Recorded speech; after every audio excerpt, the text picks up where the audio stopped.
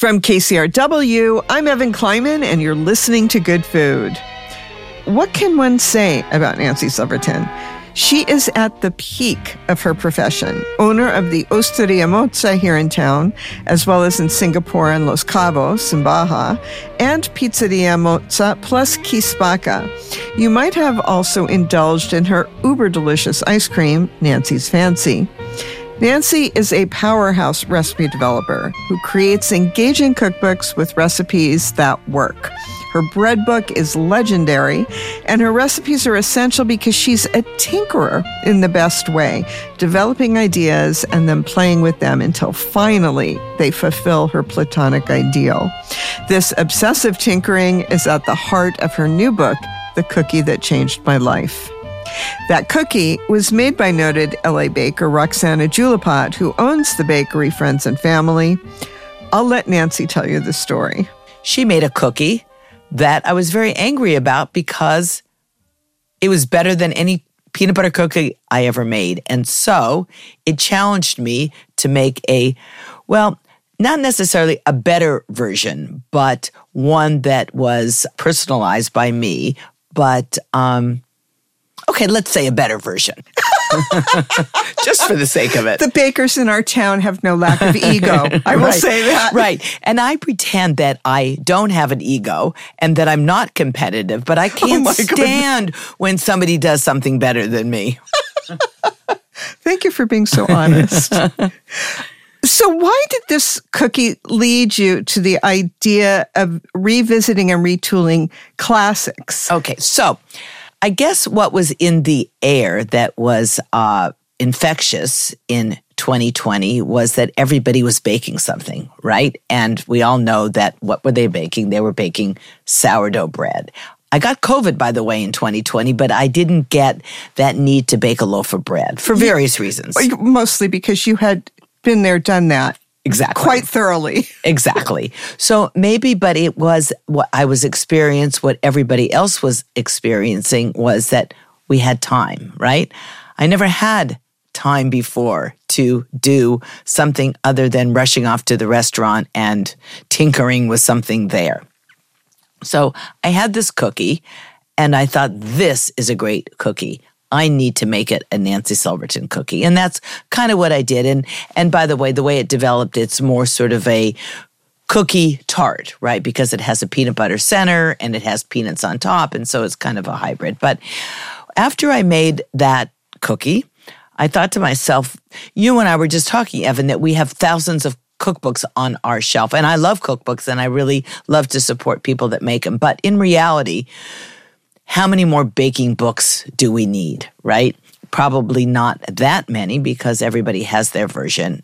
And so I thought about what kind of baking book that I would want. And I thought I really would want between the covers was every recipe that I really wanted to make at home. Meaning for me to say, you know what I love making at home, Evan? I love doing croissants. Well, that's a bunch of hooey. Yeah, because who really wants to make a croissant at home when there's so many fantastic bakeries now where you can buy a great croissant. Okay, so what I really wanted in the cover in those pages was recipes that I really did want to make at home, but I wanted to really hone in on every single one of those. So whether it was a lemon bar or a pound cake or a banana bread, really look closely and tweak them in a way that made them really stand apart. And that's, I think, what I did in this book.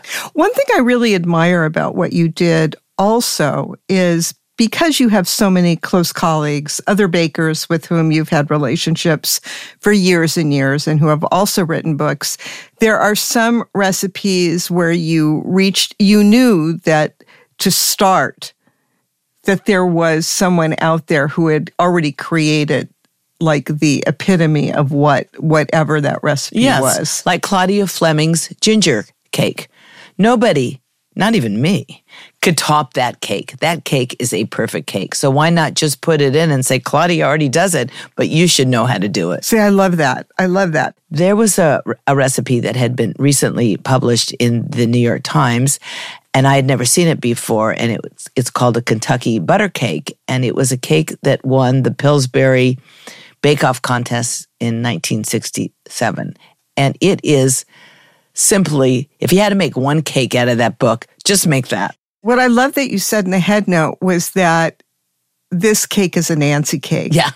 And I have to tell you that we must have the same taste, because that cake is also totally an oven cake. An oven cake. Yeah. So I want you to describe it. I think that what makes it so delicious is after it's baked, it's brushed with a butter glaze that kind of has the same effect as a glazed donut. Like, really, what's the best part of a glazed donut is that glaze, or the contrast between that soft donut, right, and then that glaze on the outside. So it's basically a white cake that goes in some sort of a bundt cake mold. I've chose a beautiful one. That mold is unbelievably beautiful. It's a beautiful one. And that's really it. And it's absolutely perfect.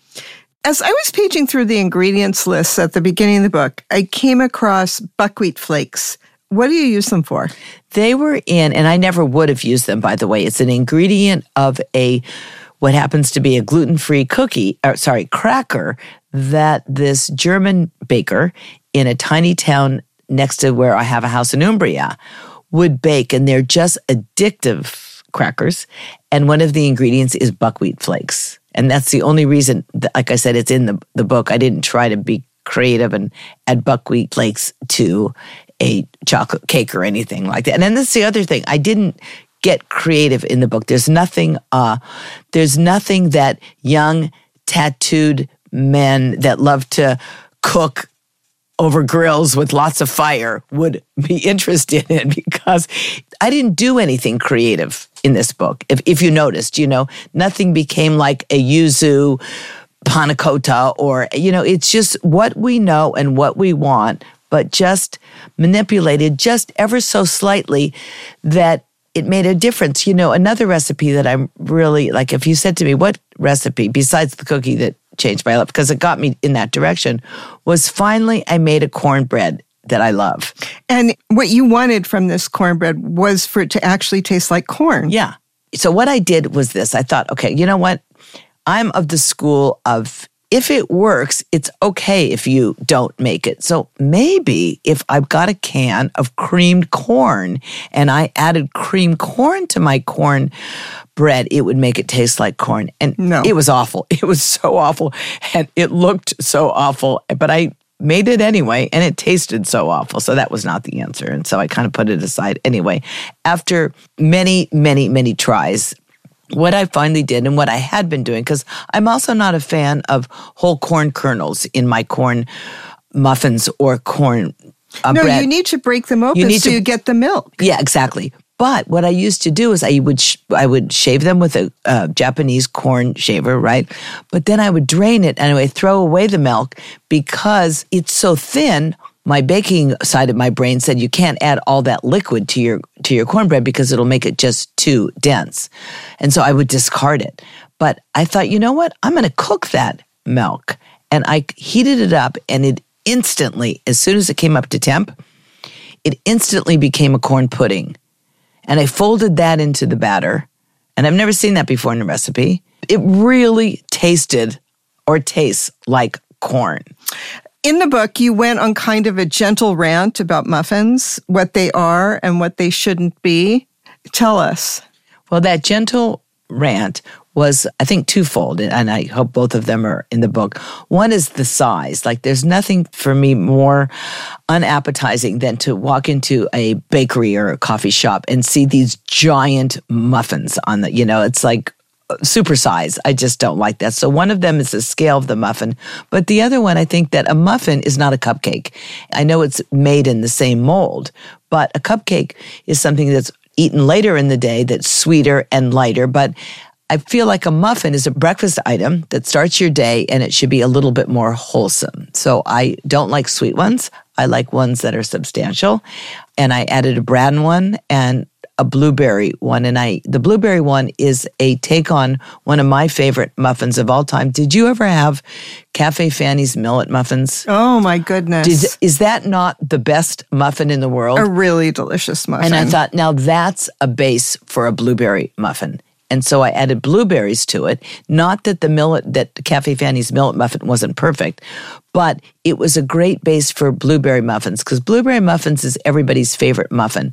But in order to have the right texture and everything, it usually takes a lot of sugar and a lot of white flour. And that just doesn't sound like that's how you want to start your day. So one of the things that I found so interesting was this technique that you learned, again, I think from Claudia Fleming, for lemon bars. Yes. Where you cook to temperature, not to thickness. Yeah. Yeah, and that was, that was like the book was probably already being published, and I said, stop, because I was at a demonstration in Aspen, at an Aspen Food and Wine Classic, and Claudia was doing a lemon curd. So my lemon bars, which I tried to do a baked lemon bar, and I just couldn't do it. There's something that happens to the oven where it gives, when you bake a lemon bar, it just brings out the egginess, and I just can't. That's why I've never liked lemon bars. They're sweet, and then they have that weird eggy flavor. So I turned my lemon bars into a lemon curd bar. But anyway, I never ever took the temperature of lemon curd. And I know that I've always had more successes than failures, but every once in a while, if you don't cook it long enough, it doesn't set up right so you can slice it. So Claudia was doing this demonstration, and she cooked her lemon curd to a specific temperature that I don't remember now. 182. I was going to say 180, but 182. And I'm like, wow, that would really help home bakers to know that there is a temperature so you don't have to just give a description of the, consistency. And I think it helps all humans to take a lead from you, someone who people could arguably say had nothing more to learn. And you are constantly still always learning. Oh, 100% always learning. That was famed chef and restaurateur Nancy Silverton. Her latest book updates classic bakes. It's called The Cookie That Changed My Life. Head to kcrw.com/goodfood to get the recipe for her Kentucky butter cake. Yum. Coming up, James Park hasn't gone a day without a dollop of chili crisp in at least 2 years. This is an obsession I can really relate to. He shares his passion for the spicy condiment next. Welcome back to Good Food. James Park has a thing for chili crisp. A self-described chili crisp ambassador, he came upon the spicy Chinese condiment later in life, as most of his early food memories included kimchi. When James discovered the dollop that would change everything, chili crisp would become an indispensable part of his life. Hi, James. Hi. I feel the same way about chili crisp. I'm so glad. The feeling is mutual. So you're Korean. You didn't grow up with chili crisp. When did you first discover it? So I first really came to the world of chili crisp when I moved to New York City. So I grew up in Alabama, which is the state that I wasn't really exposed to a lot of like ethnic grocery stores and there was just no good access to a lot of ingredients. So when I really explored and came to New York and I found myself in the grocery aisle in Hong Kong supermarket, which is one of my favorite grocery stores in Chinatown. And there were just, jars filled with the entire aisle that was iconic Lao Gan Ma.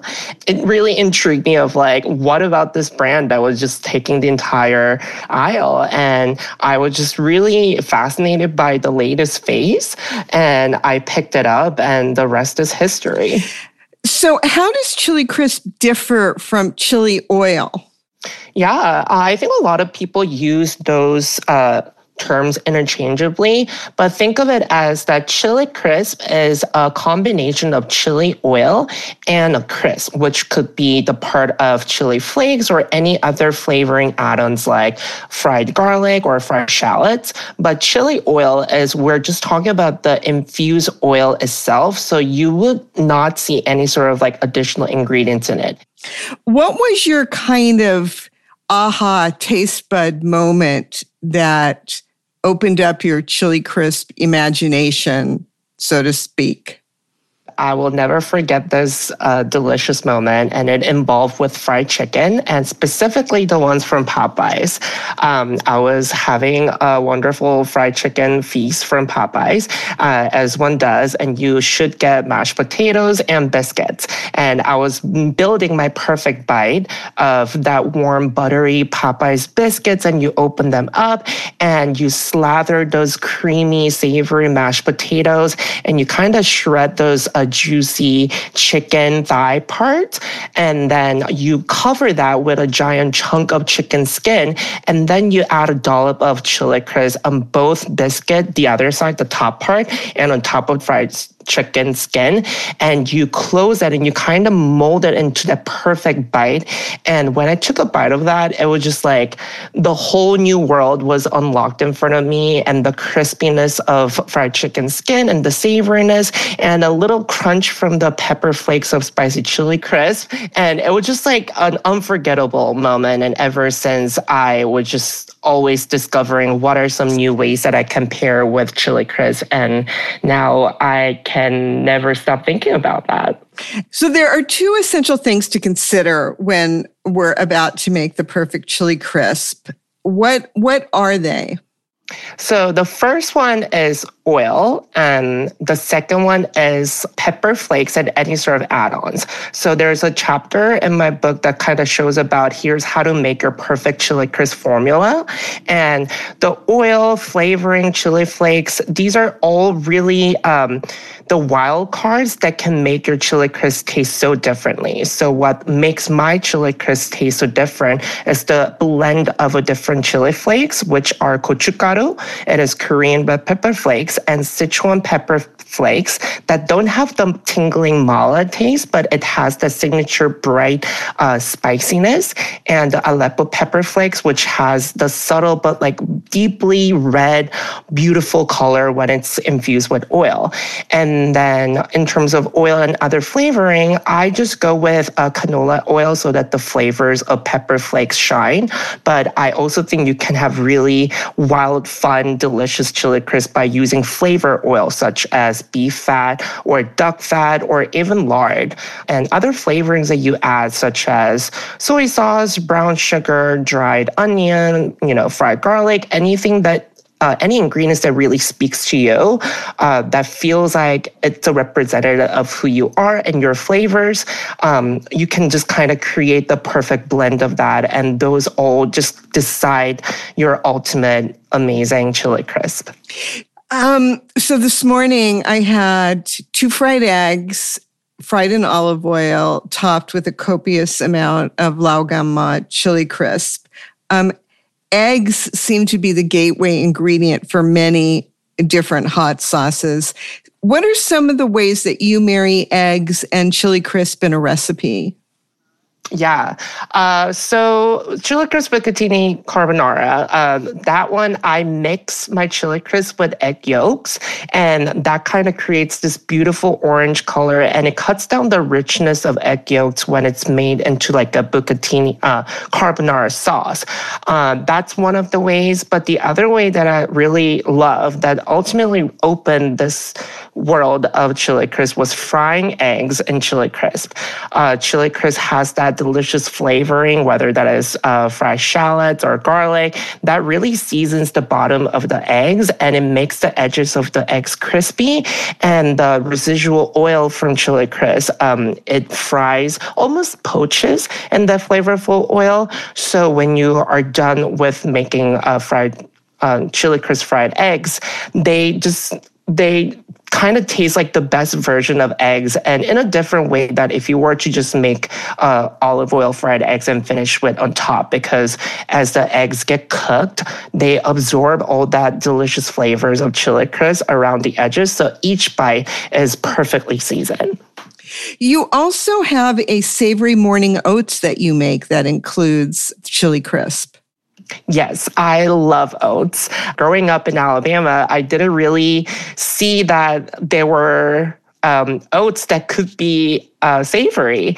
But later in my life, I saw that a lot of people were using oats as a way to make congee. So that really changed the way that I approach to oatmeal. And the savory oatmeal is kind of my take on of combining my love for flavorful congee and oatmeal. And by cooking and making a quick, flavorful broth by mixing water, miso, and chili crisp, the base to cook oats is really, really delicious. And whether you're using grits or oats or even rice, you can really make flavorful, delicious mush. And it's a perfect way to start your day. Tell us about your fascination with all things Ina Garten and the recipe she inspired. Oh, I mean, she is my mom that I wish I had, but I don't have. She is just someone who taught me what regular American cooking would be like. I didn't really know what other households were making, and the way she was just like enjoying and the food and how she showed her love through her signature roast chicken and the way she just welcomed people, and she really used food as a way to show herself, show her love to people, and to bring her friends together. And that's when I really saw that food was something more than just, a fuel for your energy. And I loved how she was using food as a platform to share her stories, to connect with other people, and ultimately everything that she has done through the recipes and her life in general and her marriage with Jeffrey have been really my guide in how to live the best life like Queen Ina. I love that.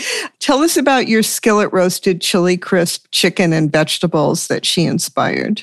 Yeah, that's such a great recipe. I went through different versions of that because it was hard for me to control the right amount of oil for the chili crisp so that it doesn't come out burnt. So what I really ended up, based on what Ina was also suggesting, was making this oil rub that uses chili crisp and herbs as well. And once I make this like an olive oil chili crisp paprika situation, I kind of rub it all around the chicken. And she also showed me the beauty of the spatchcock chicken so that it cuts down the cooking and there are more ways that you can add flavors. And all the vegetables and the simplicity of just roast chicken and how a simple recipe can really bring the level of comfort. This is truly my homage of everything that she has taught me about how to make the best roast chicken. That sounds so good. For many of us that have fallen under the spell of chili crisp, we quickly learned how delicious a spoonful was on a bowl of ice cream. Yes. What are some of your favorite ways to incorporate it into dessert dishes? Yeah, I do want to share my sad/failed experiment as I was exploring with how to incorporate chili crisp into my dessert. So I thought that I could just use a regular spicy lagama chili crisp into my dessert.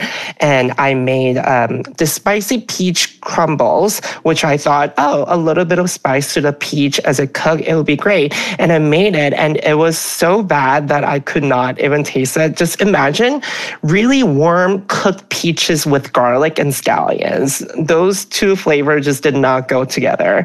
So it kind of put me back to the drawing board of how can I still introduce the magic of chili crisp, but in a dessert form so that it still complements with the sweetness of desserts. And that helped me come up with this chili crisp that I developed called Very Nutty Chili Crisp. So that only has the essentials. So oil, a different blend of pepper flakes, salt, sugar, and a variety of nuts. I really loved nuts in my desserts because it adds like that wonderful nutty flavors, but also a nice crunch texture. So by having this dessert, I started this new world of savory, spicy desserts, and I never thought it was possible. So adding a little bit of that in my pound cake or a little bit of that on top of ice cream, you can really top that dessert chili crisp on top of everything and all the desserts, and you will fall in love with a new third perspective of a flavors and dessert that you've never experienced. I love your book. Thank you so much, James. Thank you so much. That was James Park talking about his favorite fiery condiment and the subject of his new book of recipes, Chili Crisp. We've got a recipe for his Ina Garten-inspired skillet roasted chili crisp chicken and vegetables on our website. Head to kcrw.com/goodfood. Here is my hot tip for your future self. Start making vanilla extract now, and it'll be ready for your 2024 holiday gifts. We've got the scoop on which beans and booze you need to make your own extracts next. You're listening to Good Food on KCRW. I'm Evan Kleiman. I've had my own quart of vanilla extract that I started at my restaurant Angeli over 25 years ago. It's a murky-looking jar of rum and spent vanilla beans, but the flavor is extraordinary. So when I saw that there was a new book out on the art of extract making, I knew we had to cover it. Authors Paul and Jill Fulton are here to demystify the process. Hi. Hi there. Hi. When and where was vanilla first discovered? Well, I think it was the Teutonics of Veracruz, Mexico. They're believed to have been the first to cultivate it. Then the Aztecs were known to use vanilla to sweeten their chocolate. And then when Hernan Cortez explored the region, he brought vanilla back to King Charles V in 1519. And it was popular, obviously, because of its aroma and taste, and it quickly spread down to the French islands off the coast of Africa. And now today, 70% of the vanilla in the world is produced in Madagascar. And what plant does it come from? It comes from a vine. It's an orchid that grows on a vine. In fact, it's the only fruit on the planet that actually comes from an orchid. It's so I've been lucky enough to see it. I think the last time I saw it was in Costa Rica, to see it grow. And it's just so fascinating to see it and to see what the pods look like when they're green. They look like a green bean, don't they? Exactly. How many species of vanilla bean are they? And can you briefly describe how they're harvested? Well, there's actually hundreds of different species, and many of them don't even produce fruit. We use mostly 3 different kinds of species. We use the planifolia, the tahitensis, and the popana. Commercially, the FDA only approves 2 of those, the planifolia and the tahitensis. So when you're doing DIY extracting, you get the pompona as an extra bonus to get to try out. Oh, that's really fun. And are there noticeable nuances between each one of those species? There are. So, the taste differences between each are noticed most when you get into the regions where the beans are grown. But there are some broad distinctions in taste and aroma between species. So, the planifolia is the most common vanilla that most people are used to. When you think of vanilla, you're probably thinking of a Madagascar planifolia. It's buttery, it's creamy, it's sweet. A tahitensis species is always a little bit more fruity. It's typically a smaller vanilla bean, and it has a fruit undertones where you'll pick up a little cherry or a little apricot or a little plum. The pompona is a super fun bean. They come from southern Mexico, and then there are large ones that are grown in Peru. And one bean can be 8 or 9 inches long, and it can weigh over an ounce. And they're very rich and earthy with hints of like figs and bananas.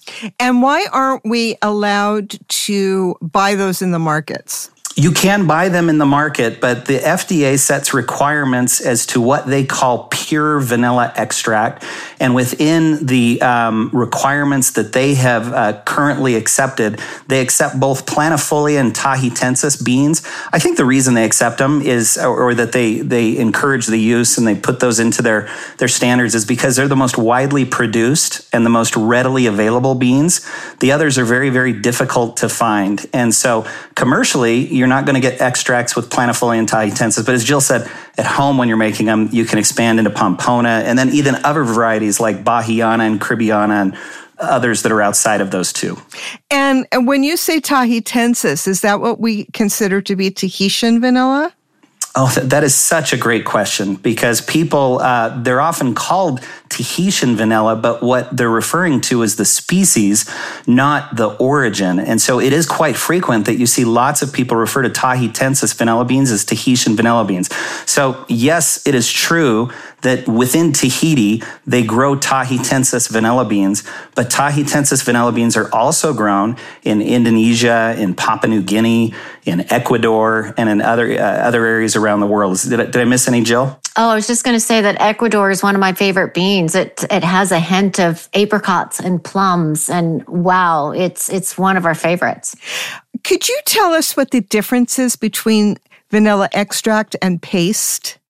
Well, a vanilla extract is made primarily by using alcohol and a vanilla bean and extracting the vanillin oil from the vanilla bean into the alcohol solution, whereas paste is used, or paste is made in it's a much more complex recipe where you're actually blending up all of the vanilla, the pod, the seeds, you're straining it, you're adding agave, you're adding other sweeteners to it to be able to have a finished solution that is full of like all of the little vanilla speckles as well as the vanilla flavor.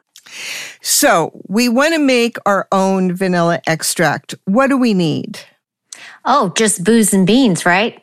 That's easy. What kind of booze? Are we talking vodka? Oh, well, we come across that all the time. People are like, all you need are booze and beans and you're good to go. What do you need to write a book about, right? And we have so many questions after that. So let's start. Tell us what we need to do to begin. So it's 1 ounce of vanilla beans to every 8 ounces of alcohol. And that's sort of the at-home ratio that makes sense to people at home. So if you look at the FDA minimum, it would actually be 0.83 ounces of vanilla for every 8 ounces of alcohol. We just round up because it's easier to use for at-home extract making that it's 1 ounce of vanilla beans for every 8 ounces of alcohol. The most common alcohol that people use in their first vanilla extract is typically vodka because it's tasteless and odorless, and it allows the smell and the aroma and the taste of the vanilla bean to come through sort of unencumbered. But a lot of people branch off from vodka, and you can use rum. People use bourbon for a smokier alcohol, and they branch off even further where we have extracts that we're using brandies and cognacs, and some people even use tequila. We're seeing Japanese whiskey being used. We're seeing Jameson Irish whiskey being used. We're even seeing Scotch being used for various extracts, but most people begin with either a vodka, a rum, or a bourbon that is 35% alcohol, which is 70 proof. And we know that there are different grades of vanilla beans. Will a grade A bean result in a better extract than using a grade B vanilla bean? Grade A and B will both produce wonderful extracts. Grade B is a little bit drier and stiffer, but once they're in the alcohol, they'll extract just as well as the grade A. The wonderful thing about using grade A is that you have all of the seeds inside of the beans. We like to call it caviar because it kind of looks like caviar. And so you can also use those in so many different applications in addition to just your extract. You can put it in all of your custards and ice creams and puddings and, all those things where you love to see all of those beautiful vanilla flecks, and you miss out on that with using the grade B. But if we're talking just extract, I think you will get equally good extract using both grade A and B. So if we have grade A beans, should we be scraping out the seeds, what you call caviar, to use in baked goods, and use what's left for extract, or should we use the whole pod? There's there's one group of people that love using whole vanilla beans because it preserves the caviar inside the bean during the extraction process. There's another group that likes to slice the beans open, which essentially spills the caviar into the solution. So then the extract has all of those little seeds at the bottom. But what it does is it puts the alcohol in contact with more surface area of the bean pod. And then there's others that slice the bean open. They scrape out the caviar. They use the caviar for cooking. So they have those fun little specks in whatever it is that they're making. And then they leave the bean pod in. The reason that works is the majority of the vanillin oil that is used in extraction actually comes from the bean pod and not the caviar itself. There's still some flavor in the caviar, but most of it's actually going to come out of the pod. And how do you store the caviar if you're preparing extract and you're not quite ready to bake that day? I just leave it in the beans until I'm ready to use them. That makes sense. Yeah. We actually say the very best place to store vanilla beans, even when you receive them, is put them in your alcohol solution. They're not going to go bad while they're sitting in alcohol. And then whenever you're ready to pull out the caviar, just grab the beans, slice it open, harvest the caviar. Wow. That is really, really interesting. Now, does the process of the volatile oils that give us so much aroma going into the alcohol, does there need to be a stage where the alcohol is heated at all, or does all of this just happen at room temperature? Everything that we do at home and in our kitchens is all done at room temperature. We put the beans in the alcohol, we seal the container, it's a glass container, we put it in a cold, dark place, and we leave it for a year. And in our experience, it takes about a year for the real essence of the vanilla bean and the aroma to reach sort of maximum sweetness. And what we have found as we've compared our at-home extracts with commercial extracts is, there's 300 flavor compounds in each vanilla pod. And the more delicately that you manage the vanilla pod, the greater the likelihood that those flavor compounds stay intact and allow you to experience a richer, sweeter vanilla. And so in our experience, time is something that we can do at home that commercial extractors don't want to do, that allows you to get the full flavor compound experience out of each individual vanilla pod and to make an extract at home that is absolutely remarkable and much more complex than anything that you find at the grocery store. So interesting and so useful. Thank you so much. You're welcome. Thanks for having us. That was Paul and Jill Fulton. Their book is The Art of Extract Making. The book has more than 40 recipes for extracts, from vanilla to nut, coffee, and even fruit extracts. If you want to get a head start on your 2024 holiday gifts, we've got instructions for making your own vanilla extract on our website. And they also offer gift sets. Find all the info at kcrw.com/goodfood. The Market Report is on deck, and this week we've got ideas for how to incorporate farmers market ingredients into your holiday tablescape. That's next. I'm Evan Kleiman, and this is Good Food. Let's head to the Santa Monica Farmers Market, where Jillian Ferguson has some outside-the-box ideas for seasonal produce. This is Jillian Ferguson with the Market Report. We all know the farmers market as a place of inspiration for cooks, but people of all disciplines come here to be inspired. Sophia Moreno-Bunge is the owner of Isa, a floral design studio known for using local and foraged flowers, branches, pods, and fruits. With the entertaining season in full swing, I thought it would be a good time to check in. Hi, Sophia. Hi, how are you? I'm great. Thanks for being here. So I'm curious, as a floral designer, how do you approach the farmers market? Well, as you said, we like to work seasonally, so we always come here sometimes with an idea of what's in season and what we need to get, and sometimes just to see what's available and see what we can work with. I'd love for you to name a few seasonal ingredients that you've seen at the market recently and just talk us through how you might use them either in an arrangement or in like a whole installation.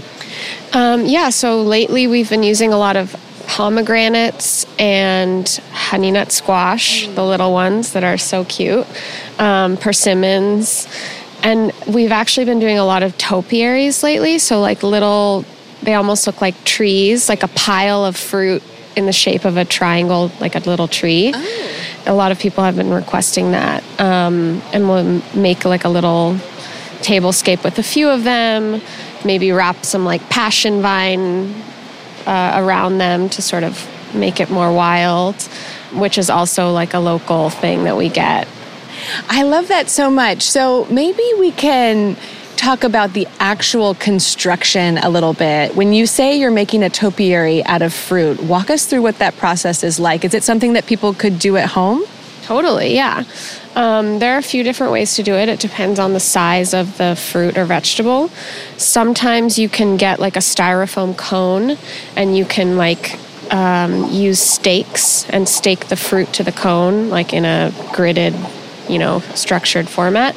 Or I think an easier way for like bigger fruit is to use like a bendable wire, and you stake a hole through the fruit and then you string the fruit on the wire. Like, usually it has to be about, maybe 6 feet long in order to make a spiral topiary. So you string it and then you spiral it, just like layering it on top of each fruit on top of each other. Fascinating. I love knowing that. Another thing I've seen many floral designers do, and also just people here at the market who are shopping, is to buy branches with the fruit still on it. What are some branches that people can look for right now? There are some persimmon branches with fruit on them.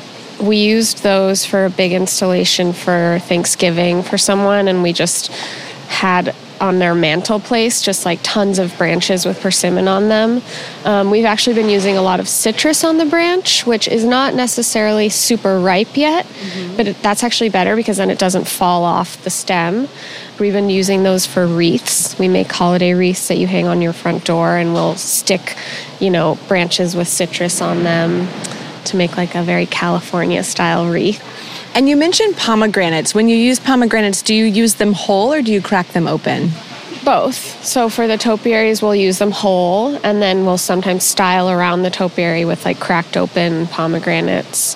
I like obviously seeing the inside. It's like they're jewels, yes. So it's really it looks like a still life painting when I see that. It's amazing. And I know you're looking for seasonal items, but what other factors do you think about when you arrive at the market and you decide what you're looking for? So sometimes we'll have a color palette in mind. We use a lot of green because that's so versatile. We'll use a lot of like bitter melons, those little cucumber melons, I think they're called, that are like white and green, variegated. They're like the size of like a giant grape, and they are green and white, and they're just very cute and cool. A lot of those variegated bean pods that are like pink and purple also kind of look tie-dyed.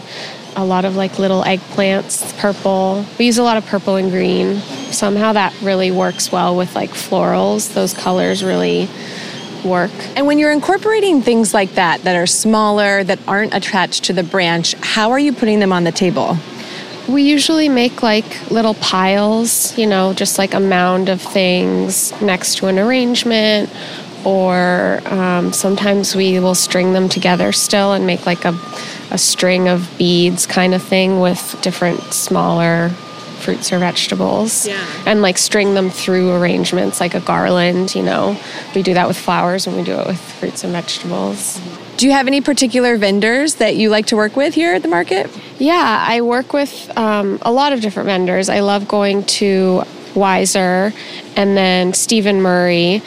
I've reached out to Stephen before and asked him if he has anything weird on his farm that he wouldn't necessarily sell at the farmer's market. And he once provided me with these like tiny little black dates that come from a palm tree, and they smell like vanilla, and they're not only are they actually delicious, they're like little tiny candies, but they looked really cool on a table with flowers and arrangements and And when you do these installations for big events, do people like take things home and eat them afterwards? I always tell my clients, like, please take them home and eat them. And if they don't, we always come to break down the event, and we always like save as much as we can because we're little squirrels.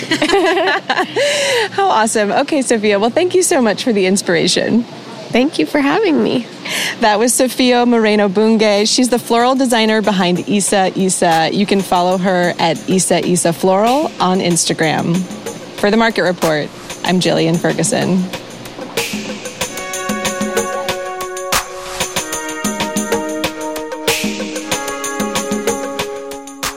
If you missed any of today's show, listen at kcrw.com/goodfood or on KCRW's mobile app. You can also subscribe on Apple Podcasts, Stitcher, or Spotify. My thanks to the Good Food team, Jillian Ferguson, Laryl Garcia, Elena Shatkin, Desmond Taylor, Nick Lamponi, and Hope Brush. And special thanks to Laura Kandarajan and Gary Masiha.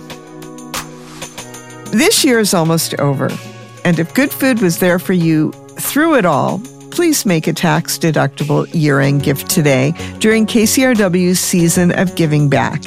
Do it now at kcrw.com/give. Like you, I listen to a lot of podcasts for free. Now's your time to show us your appreciation and donate before the year is over. Start a new holiday tradition and support KCRW Public Radio by December 31st, and your gift will make an impact all year long. Thank you for listening, and thank you to all of our KCRW members. We couldn't do this without you. I'm Evan Kleiman, and I'll be back next week with an all-new episode of Good Food.